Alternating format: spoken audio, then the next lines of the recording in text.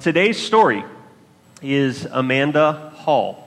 And Mandy has just a great testimony. We have been praying for her, and you'll hear her story. But I asked her, hey, if you were walking up to the batter's box and you were next to hit, what would your walk-up music be? And this is what Amanda feels like.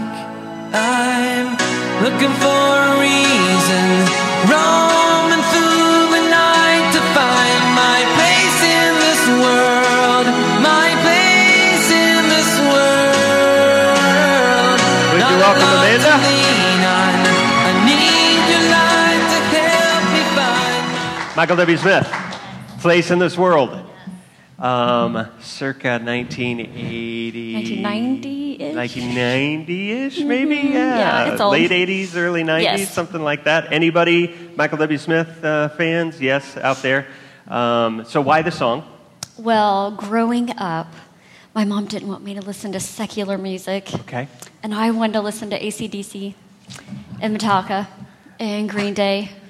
And that was all Satan music to my mother. Okay. And so Michael W. Smith was a compromise. Okay. It was an artist I liked. Well, Place in This World, if I remember right, was the first, it's a Christian, but it's on the radio, right? Yeah. So it was fair game. Yes. It was legal. Yes. Okay. All right. Very good. So you grew up in the church, grew up here in Fort Scott. Tell us a little bit about, we're talking music, right? So what was your high school jam besides Place in This World? That I would say for high school, I like boy bands. I do. Okay. Backstreet Boys. Backstreet Boys, yeah. New Kids on the Block. Backstreet, all right. Yeah, that one. There you go. All right. Very good. Yes. And since you kind of grew up not only in Fort Scott, but in Community Christian Church. Yes. And so this has kind of been your family for a long, long time. Yes. I know about my own life, okay? Growing up in the church, there's a certain turning point where you realize, oh, wait a minute, this faith thing has to be mine, right? Yeah. And did you have that experience? What surrounded that? What was the turning point for you? I would say 2 points. I would say in my teenage years, it would be this church camps. Syokomo, CIY, that was the most spiritual as a teen that you can get to know that it's real. Right. As an adult, it's having children, knowing what's important and what you decide is important in your life could be important to their life. So having kids. That changes the game, Yes. doesn't it? Yeah. You are, when I have heard the name Amanda Hall, and some of this has to do with the company that I keep here, because we have people who work here that have worked with you in the past, right? And the number one word that I hear when I hear the name Amanda is ornery. Yes. Is that true? Just maybe. Maybe. This much. So give us the best example of Amanda at her best orneriness. So probably as a child, I'm pretty sure one of my siblings and I might have told my brother he was adopted. He's not. But we might have told him that. Did he buy that? I don't think so. But maybe for like 5 seconds. But after that, it was okay. And is this like coming out honesty time? Does everybody know that you did that? I don't know. Oh, you don't know? I don't even know my parents know. So mom, dad? Yeah. Blake might have some counseling. Yeah, and I think as an adult, being ornery at work, if an adult would leave their cell phone in a bathroom and it gets turned into the office, which that's where I work, I'll figure out who it is, and then I will text their husband on their phone. And what kind of things will we text the husband? Can we say? Awesome romantic texts to their husbands. Yeah. Got to stir the pot. Yes, Okay. it made their day great, I'm sure. Yeah. I can imagine. Yeah. Okay, so you mentioned school. You work in a school office. Yes. And so you see a lot. Yes. And what's give me a great story from... Well, a story, being in the office that I am, it's all little bitty kids. Yeah, K through second grade. Mm-hmm. Yes. So okay. little kids. And you do little kid stuff all the time, head lice, pee pants, to parenting, everything. So we had a little boy who decided that, he peed his pants in class. Okay. Got sent up to the office. The nurse changed his clothes. He went back to class. The next day, he peed his pants, came back up to class. 2 days in a row. Came back to the nurse. 2 days in a row. Okay. Peed his pants, came back, got him new clothes. Next day, his friend in his class, and he peed they both peed their pants within 5 minutes. Okay. So I told him, come to find out, they liked the superhero underwear that the nurse had. They didn't like their, whitey tighties. They wanted the superhero underwear that the nurse had. Superman is always better. Yeah. So I told him, if this ever happens again, they're getting the princess underwear. Oh. So they're wearing pink and purple and lace. And it never happened again. Congratulations. That's a total mom move. That's brilliant, right? One more question here. In the last 2 or 3 years, what have you learned about God's church? I would say for me, it is staying involved in God's church. Staying involved. Being able to stay involved, you reap the benefits of everything that comes with it. Between the faith, community, people serving me during hard times, me knowing someone else's hard times to help them as well, the benefits. Yeah, we talk a lot about we don't have just a few ministers here at Community Christian Church. We have hundreds of ministers, and that's exactly what you're talking about. People who can group up together, and maybe you have similar life interests or similar, hobbies, or, maybe it's just a group of people that want to study the Bible together, but they know each other well enough that they can turn to each other and say, what do you need? How can I help you?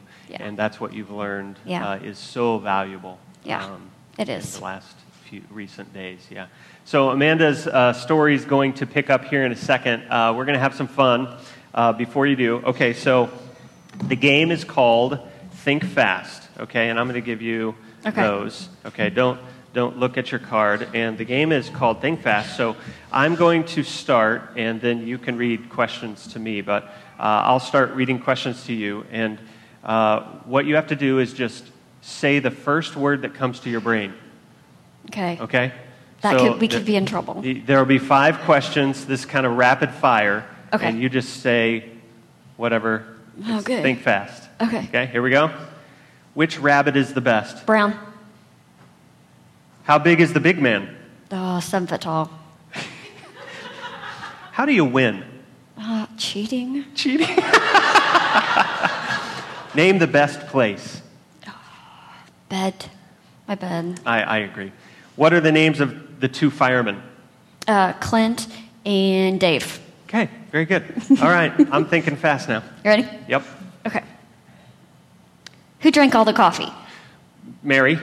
Where did the money go? Out of the bank. How loud is too loud? 95 decibels.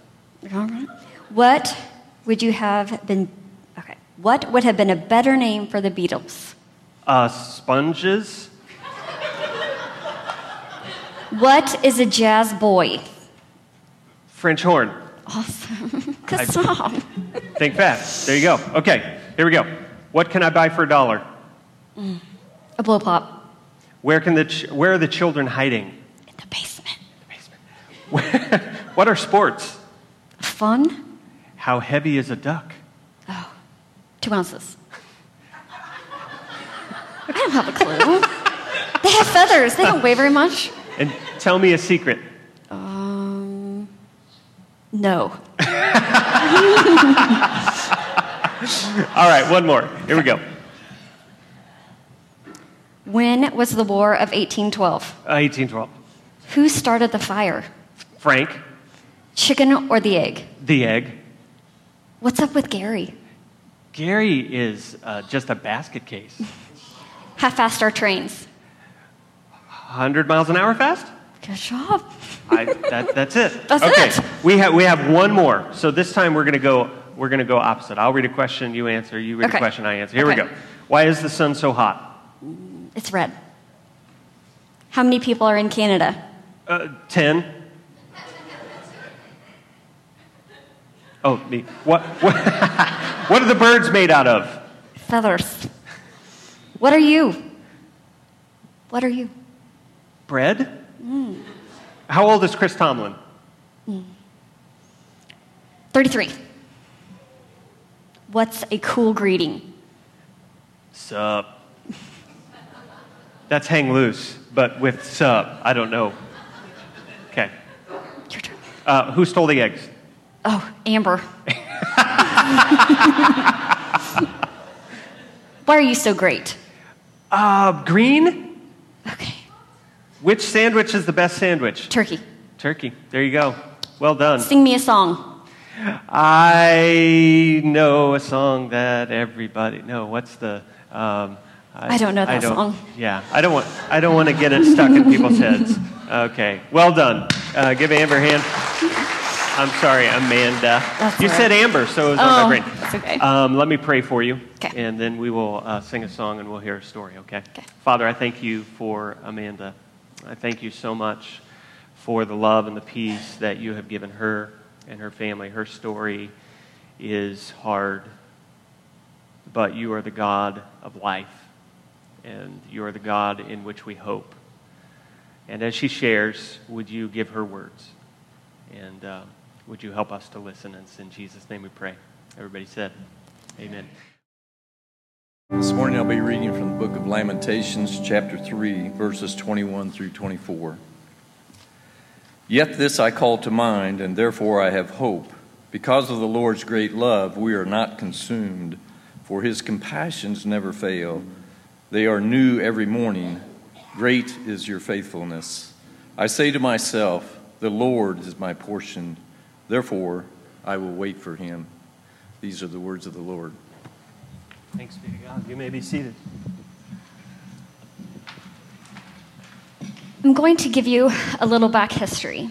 A little over 2 years ago, Danny took the EMS manager position at Mercy Hospital. This was the first time in our entire marriage that he didn't work either a 24, a 48, or a 72-hour shift. This was a blessing to our family to have my husband home every night. God gave Danny this job for a reason. In the spring summer of 2017, I began a friendship with Amy Fisher and began to go on walks with her. Next thing we knew, we had incorporated Andrea Stiles and then Jennifer Cox on our walks. Our kids got along great, and our friendships went from just getting to know each other to being each other's lifelines in a very short period of time. I went years with only having my mom and my siblings to lean on, and to this day, they will forever be my number one supporters. God knew what he was doing when he put these ladies into my life. God gave me friends when he did, for a reason. I have decided not to share my story that started when I was in my youth or even my teen years. My story begins in March of this year. In March, my husband Danny got very sick with lower back pain, extreme abdominal pain. After days of having to watch him in extreme pain and miss work, which was not normal, I called and made him a doctor's appointment. Like most men, he didn't want to go to the doctor, but he conceded to my wishes, and he went.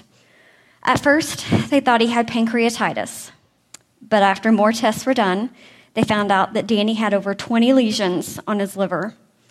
We knew then it was not good, and cancer is what it was suggested to be.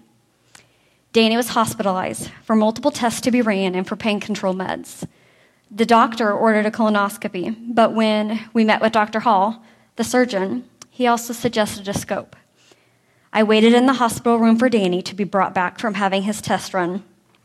Dr. Hall, but to us it's Ralph, met me in the room and told me that the primary source of the cancer was found in a mass in his esophagus and is also in the lymph nodes around the mass. A biopsy was taken by Ralph. As Ralph was telling me this information, Danny was being brought back in from recovery. Danny said to Ralph, "So what did you see?" Ralph explained that he had found a mass, and it was cancer. Ralph explained the process of what all he did, and then he and the nurse left the room.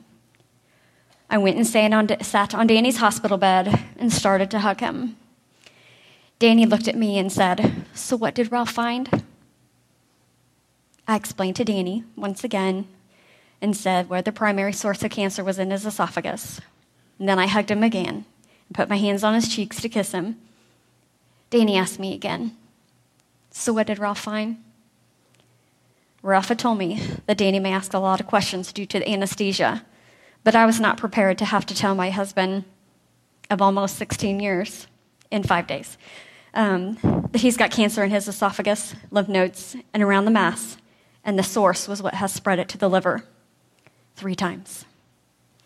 The process of being able to have to tell family and friends was something no one should ever have to go through. The amount of tests that were done in a very extreme period of time was a God thing. Normally, it would have taken much longer. Did I mention that Ralph and his staff came in on a Saturday morning to do these scopes? Having scopes done on a Saturday is not the norm. God gave us Ralph for a reason. The very next week, the results came back, and we met with an oncologist from Wichita at the Cancer Center in Fort Scott. Stage 4 esophageal cancer with a life expectancy of 1 to 2 years at best. That is if we choose treatment. Danny's cancer markers were higher than anyone this oncologist had ever seen in a person of his age. At the time, Danny was 44. Danny turned 45 in April. I once again had to start making the phone calls to family and friends about the timeline that we were given. Have I mentioned that I met my mother-in-law for the first time while she was on hospice care due to cancer that had consumed her body? Have I also mentioned that my father-in-law died 3 years ago from a massive heart attack? Danny's family has been surrounded by loss so much over the years. To make these phone calls were filled with extreme sadness. Danny made the decision to start chemo. I agreed with him, but told him if he ever wanted to stop the treatment, I would be okay with whenever he was done. And I truly meant it. For the next few months, Danny had chemo for 8 hours straight on a Monday, and then he was hooked up to a pump that gave him constant chemo for 4 more days straight. So he literally had treatment for 5 straight days a week, and then would have 2 weeks off. Danny made it through 7 rounds of this treatment, and I was able to go to every treatment. During the treatment, Danny continued to lose an extreme amount of weight, no longer able to work. Cancer ended up surrounding his pericardial sac, so cancer had spread to around his heart. This ended in Danny having a surgery in Joplin. Started not to be able to eat food due to the cancer affecting his stomach. We even tried a feeding tube. The first night we tried the feeding tube, Danny ended up very sick and extreme pain with a feeling that he was going to explode due to the amount of pain and pressure in his stomach and abdominal area. After hours of watching him in pain and me begging him to take him to the emergency room and maybe a few texts to Ralph's wife, Beth, and Christy Keating, Danny's boss, I finally was able to get Danny to go to the ER. Ralph was kind enough to meet us at the ER to assess Danny. The shorter version of this visit is that they had to hook up Danny's feeding tube to a pump that suctioned out all the contents of his stomach. Danny's stomach started to shut down. Ralph said to not continue with the feedings for 24 hours. We were sent home with a large syringe in case we ever needed to suction it out again. And this was not like a little syringe that you use for your kids. This was a syringe that was this big and that thick. We were able to go back home after we were suctioned out. Danny was convinced that he could try the 2 feedings again. I hesitated and I asked him if he was sure. He was determined to try everything that was offered to us. My husband was not a quitter, nor was he going to let his kids or me see that he was quitting. Danny was the type of person, if he wouldn't even try it if he couldn't master it. So we started the feeding tubes again. Once again, he started to bloat and have extreme pain. We then decided that he needed to be sectioned out again. The only thing I had was a syringe. So it took me 16 full syringes before he was able to get relief. The smell of the fluid that I was having to dump into the sink was almost too much for me to handle. So after the first round of 16 syringes, I prayed to God to take the smell away from me so I was able to continue to handle the task that was put before me. To this day, my sense of bad smell is almost non-existent. So from here on out, I had to section out Danny's stomach every 3 to 4 hours like clockwork. Danny's stomach had completely shut down.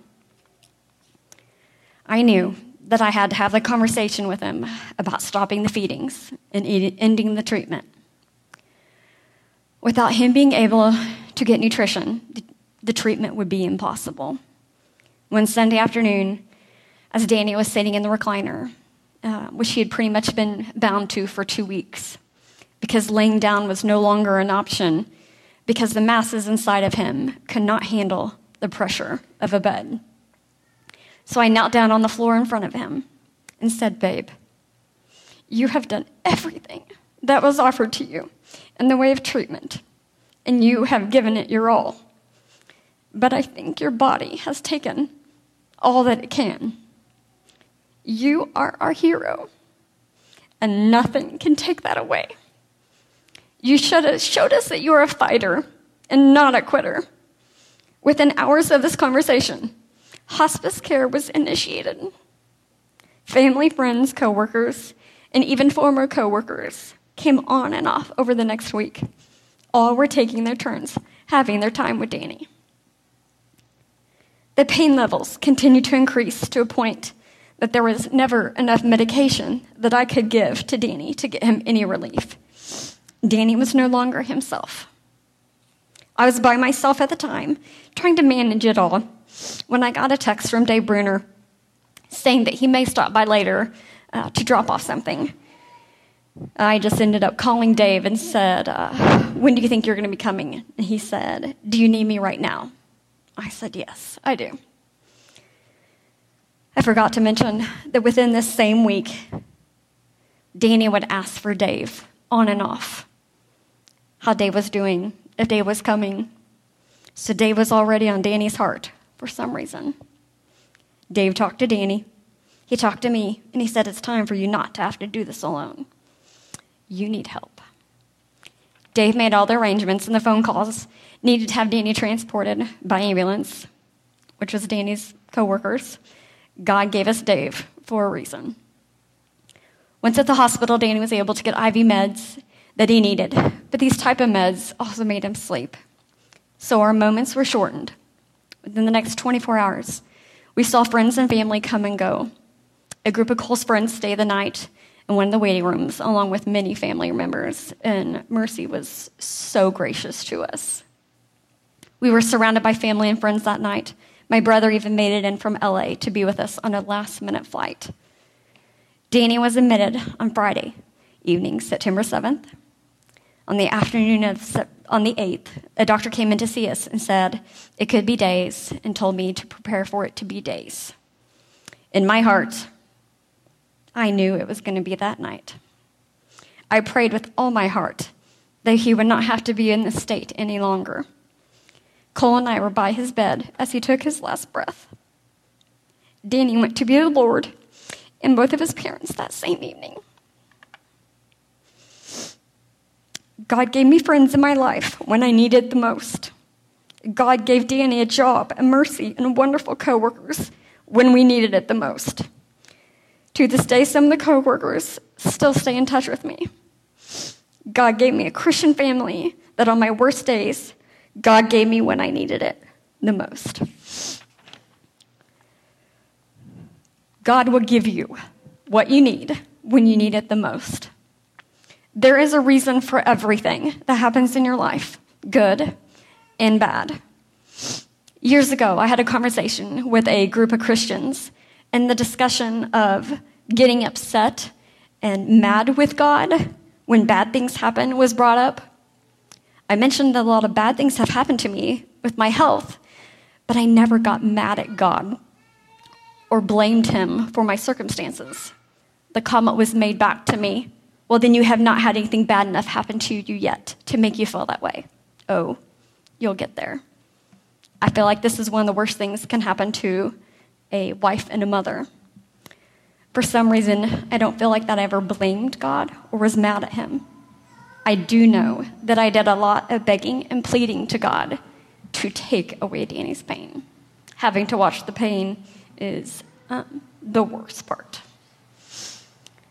There is a reason for this to happen to me and my boys. I just don't know the reason yet.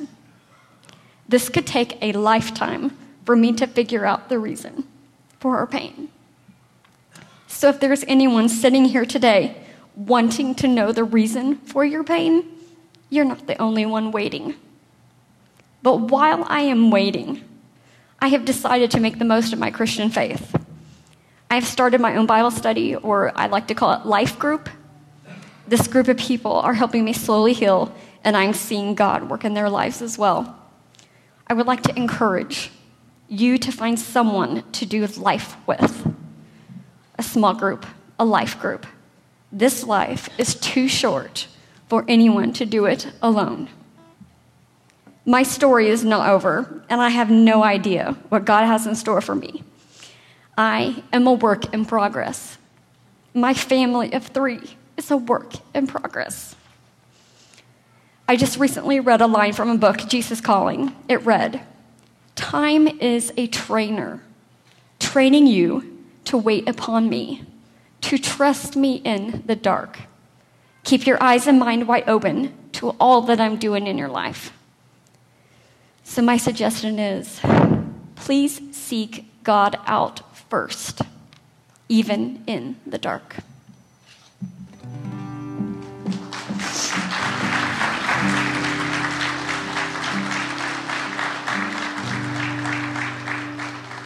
I want to thank Amanda for sharing, and her story kind of brings to the surface this main stumbling block that people have for believing in God and following Jesus and believing in Christianity. And it is that if there is a God out there, why would he allow X to happen in my life? And like Amanda said, we struggle for answers to that question. But here's the deal. The hope that we have is that we had a Savior who came from heaven to live the life that we lived. And he won us a way to have life. And the way he won it was through suffering. The way he won it was through pain and heartache and trial. And what God was able to do with that suffering and that heartache and trial was to bring ultimate victory out of it. And so here's the hope that we hang on as Christians. We hang on to this, that if God can do that with his son's suffering, then he can do something beautiful with my suffering as well. And it may not be until heaven that I figure out the reasons, but I know that God is working. I know that he's weaving something together that I can't even imagine because he did it with his son. And that's why we have life. And that's why we have hope. Father, we thank you for the victory that you've won for us in your son, Jesus. Father, we pray that we can build our life on this hope that we have. That Jesus is the way to have a right relationship with you. Help us to make the cross the center of everything we do, and Jesus the Lord of our life. And even in the suffering, there will be great blessing and great joy. It's in Jesus' name we pray. Amen.